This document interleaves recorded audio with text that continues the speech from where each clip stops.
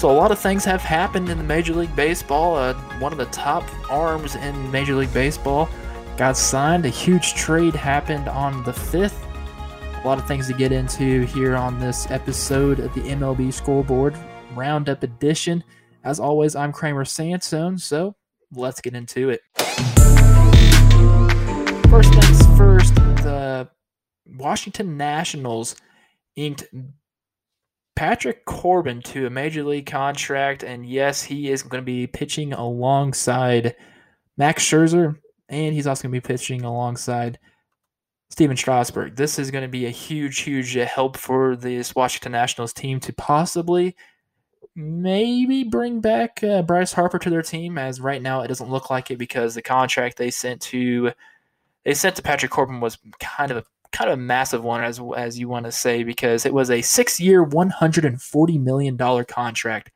That is a lot of dough. That's a lot of bread right there. You can feed a family off that. He's only 29 years old, and he's getting $140 million. So that is what type of market this season is starting to, as the number one of the best pitching arms on the free agent list is gone for $140 million. That is a lot of money.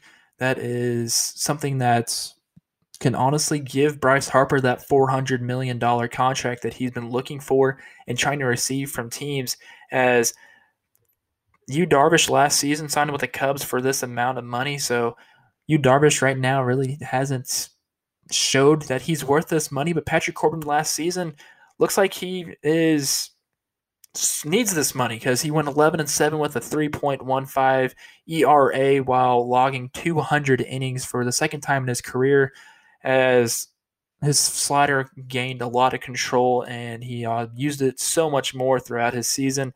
As Patrick Corbin, welcome to the Nationals. Good luck making it to the postseason, as this is a notorious team that starts off really hot, slumps a little bit towards the All-Star break. It's really hot after All-Star break, then completely falls apart in September and misses the postseason.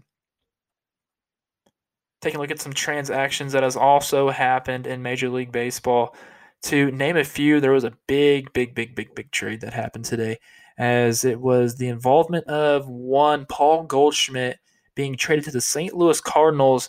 And the Cardinals gave up Luke Weaver, catcher Carson Kelly, infielder Andy Young, and a round B draft pick in the competitive balance round B draft pick in the compensation draft. But Goldschmidt, 31 years old, had a batting average of .290 this past season with 33 home runs and 83 RBIs. The St. Louis Cardinals have been missing a power bat like this. I mean, there's been some guys that produce the power, like Matt Carpenter, but isn't a notoriously designed power hitter like Paul Goldschmidt. The last person to do so was the other first baseman, Albert Pujols. But with adding Paul Goldschmidt to this team, you would have Goldie at first, Carpenter at third, and DeYoung at short, Wong at second, which I heard reports that Wong could have been also in that deal, but only trading Luke Weaver for the Cardinals and Carson Kelly, which Kelly it's smart to trade Kelly because Kelly wasn't going to be getting moved and he wasn't had any playing time anytime soon. So being able to trade him would be good. I thought that they would try to trade Carson Kelly in a deal to get Kyle Seager, but they traded him to get Paul Goldschmidt. That is a lot better deal for the Cardinals. I know Goldie is 31 years old, but still he is in his prime currently right now. And probably when he's 33 years old is on the downward spiral. I mean, they have him for 1 year. Maybe he likes the Cardinals. Maybe he takes the Cardinals to the World Series and they win it. And maybe he wants to leave and the Cardinals won the World Series, and that's all you can say about that.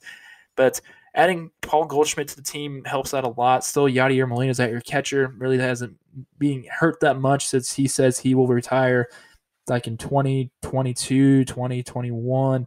Either way, Yadier Molina is going to play a lot. Then the outfield situation, too, Marcell Ozuna, Harrison Bader, and who knows who's going to play right field. Maybe it's Tyler O'Neill. You also got to factor in that Jose Ramirez is on this Cardinals team, as he was their outfielder. He was their first baseman. He was anything they wanted him to do. So Jose Martinez could be in the outfield, too. But they're trying to get Bryce Harper, which is still his name is in the air to still try to be signed by the St. Louis Cardinals. They're going to have to figure out what they can do with their outfield. Maybe maybe trade an outfielder for maybe Kyle Seager, maybe trade Jose Martinez, possibly Tyler O'Neill to get Kyle Seager, maybe put Matt Carpenter at second, maybe. But Colton Wong's a strong defensive second baseman to not have him on their team. That's one of the reasons why they traded Greg Garcia. So the middle infield spot would be Paul DeYoung and Colton Wong.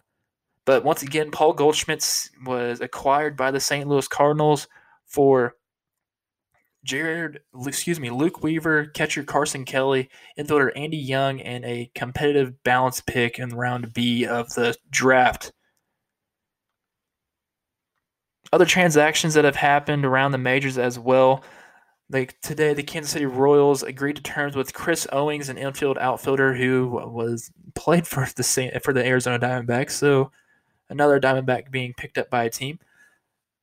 The Detroit Tigers agreed to terms on pitcher Luis Coleman, catchers Cade Savicke and Bobby Wilson, and infielder Cody Evis on minor league contracts. See what else we have here, as it was named official yesterday that Matt Moore had signed a one-year contract with the Detroit Tigers.